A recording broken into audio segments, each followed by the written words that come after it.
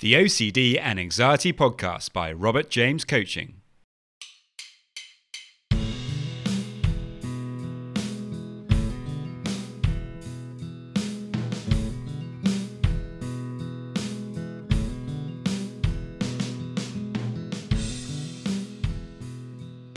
Hello and welcome to the OCD and Anxiety Podcast, where we explore how to have a more positive relationship with anxiety disorders, taking back control so that you can start living the life you choose and not the one chosen by your fears.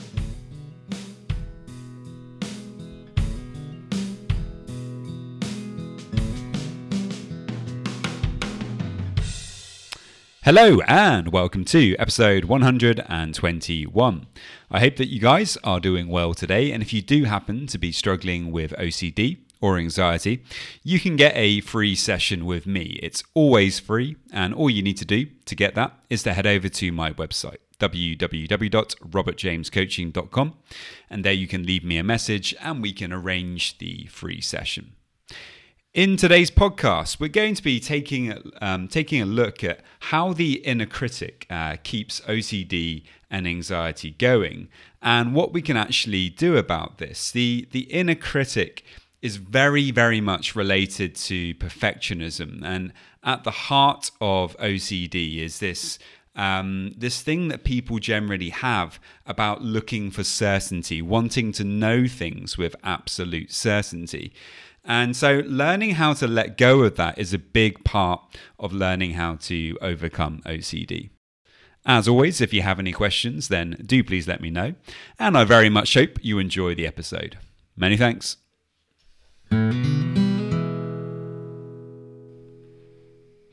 To say that the inner critic is out of control is definitely putting it way too mildly. Unfortunately, humans have a tendency to focus on the negative. As the Buddha himself said, life is suffering, but not necessarily in the way we might think. Obviously, if you just think like, well, the Buddha said, life is suffering, when that sounds pretty terrible. What's the bloody point? It's easy to get into a negative spiral when we start looking at it in that kind of way.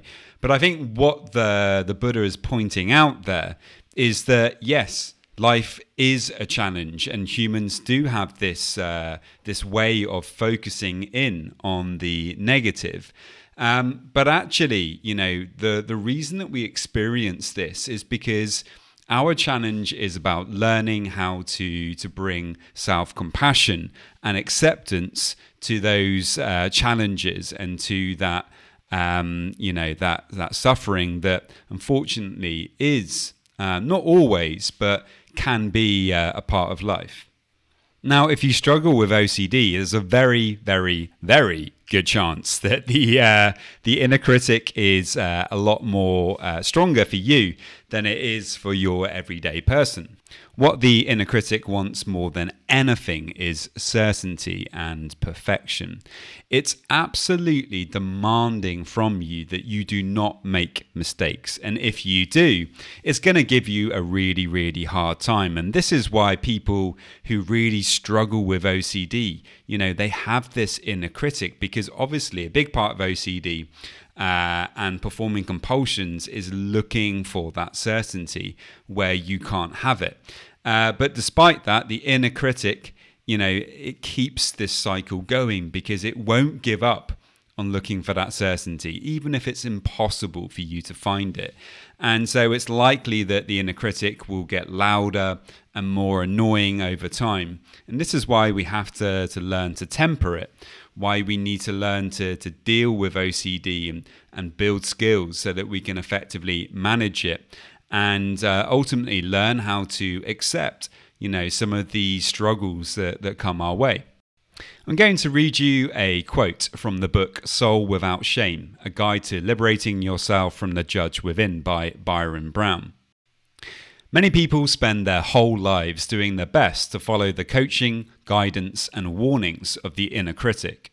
Society supports this. However, if you choose to pursue inner work, The search for understanding who you are, what your life means, and what reality is, you are by necessity setting yourself directly in conflict with your judge. To explore what you believe, what you experience, and why you act and feel the way you do, is to question the authority of the judge. To bring the underpinnings of your psychological reality, how you think and feel, into consciousness means potentially replacing those assumptions and beliefs with direct knowledge. This would mean experiencing that your conscious awareness can begin to take the place of accepted standards and beliefs. Then you don't need to be guided, limited, and controlled by the unconscious through your judge. I really like this quote in many different ways, actually. So let me just kind of unpack it a little bit. Obviously, initially, he's talking quite a lot about the necessity of actually challenging and standing up to this inner critic. And if you're doing any inner work whatsoever, you're already kind of doing that just by listening to this podcast on a fairly regular basis. You know, you're beginning to recognize the fact that the habits of mind that you have right now are not serving you in the best way possible, and that you're beginning to explore that. You're beginning to recognize that actually you could be potentially a lot more fulfilled, a lot happier, a lot more confident. If you're willing to engage and to really reflect on your habits of thinking. Ultimately OCD is a kind of behavior habit that we've got into over an extended period of time. And reflecting on that is one of the first ways that you can start to change it. He then goes on to discuss the importance of having the confidence in a way to be in your life in a way where you're able to directly experience it. Which means being in the present moment, being able to allow things to happen as they naturally do, and not feeling the need to look for certainty, which is the major issue surrounding a lack of self-compassion or an extremely strong inner critic. Let's give you an example here. Say that you're struggling with checking OCD. And you're wanting to go back and check for the 7th time that the cooker is definitely off. And so you begin walking back home.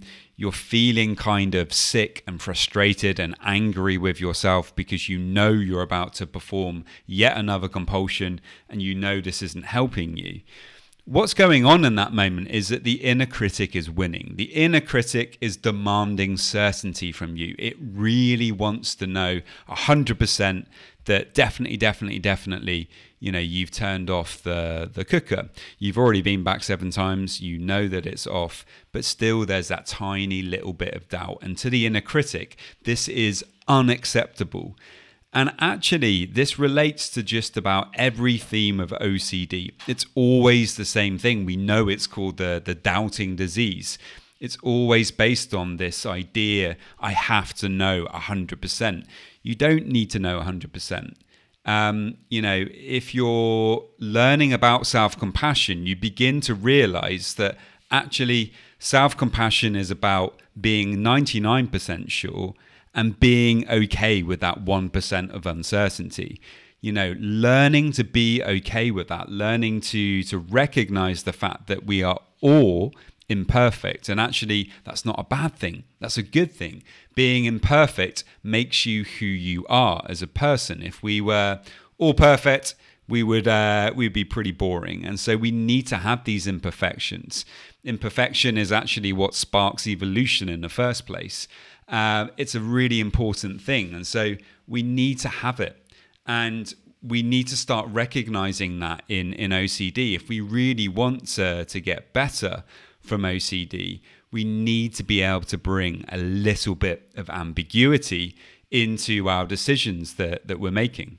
So what is my advice in this regard? Well, I think the first step is bringing more conscious awareness to this inner critic. If you're really struggling with OCD, it's it's, as I've just said, it's almost certain that this inner critic is very strong. And so probably what's happening right now is you don't even realize that it's taking over. So one of the things that you can start doing is, when you are really struggling with an obsession, it's just to kind of tune in to the language that you're using with yourself.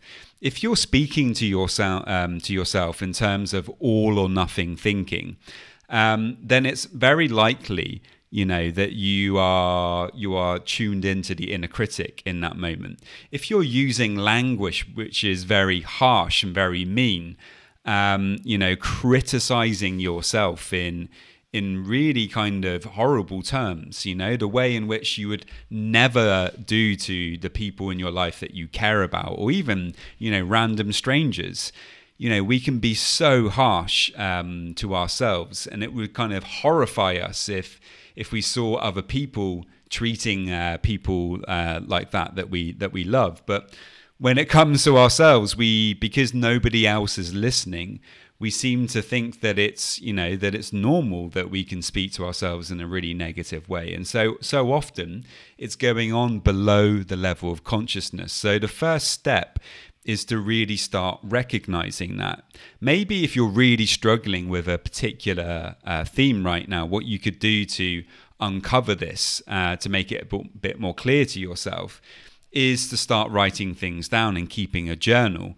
It's a really good way of discovering what is the language that you're using to yourself, and just really noting down anything negative that you are kind of saying to yourself. Over time, as you start to get better at noticing this inner critic, you can then start to temper it. One of the ways that you can do that is actually to not tell it to F off. It's very tempting to do that, of course. However, we need to bring compassion to the inner critic. We can't just tell it to get lost. It's a part of us. All of these parts of us are valuable. They're actually serving a purpose. And the inner critic is the same. It's not actually trying to hurt you or go against you. It's actually trying to help you. It's trying to stop you from making mistakes. It's very concerned about that, and it really wants to help you avoid making bad mistakes.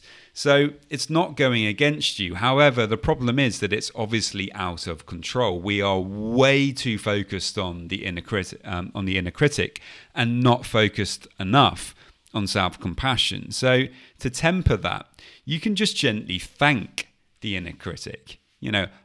Thank you very much for pointing this out to me. However, I don't need to pay attention to this right now. And just say something like that to yourself. And then we need to also practice our self-compassion here. So having a couple of sentences that you say to yourself on a regular basis and that you keep in your consciousness would be a really good starting place here. Something that I like to remind myself is simply this: I'm not perfect, and that's okay. I'm doing the best that I can under challenging circumstances, and that's okay too. So you can say something like this, or you can mix it up a little bit. The important thing to remember is the underlying theme here is recognizing that we are imperfect. And so as long as whatever you say to yourself factors that into it, then it's going to be helpful, and it's going to be reminding you to be a bit more self-compassionate. Now, you may say here, well, hang on, isn't this effectively just reassurance seeking for myself? Isn't this just giving myself reassurance? Actually, no, it's not, because you're not actually, trying to reassure yourself. You're not looking for certainty here. You're not looking for perfection. You're doing the opposite, in fact. You're recognizing the fact that you are imperfect. And so actually what you're doing is you're challenging the part of you, the notion that we need to find perfection. And this is the thing, when we use this in the long term, that really does help us to let go of OCD and to move past it. Likewise, if you're struggling with a particular obsessive thought, just bringing some ambiguity to it is going to help you to loosen that thought up a little bit and ultimately to let it go. So that's it for today, guys. I hope that you found that helpful. As always, if you have any questions, then do please let me know. And I really hope that you enjoyed. Many thanks. If you are struggling with OCD or anxiety, you can get a free session with me. It's always free, and all you need to do to get that is to head over to my website, www.robertjamescoaching.com. There you can leave me a message and we can arrange the free session.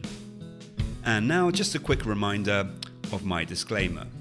Any information that you view on my website, Instagram page, Facebook group, or anywhere else online, or any information that you listen to on the podcast is for informational purposes only and is not intended to be a substitute for actual medical or mental health advice from a doctor, psychologist, or any other medical or mental health professional.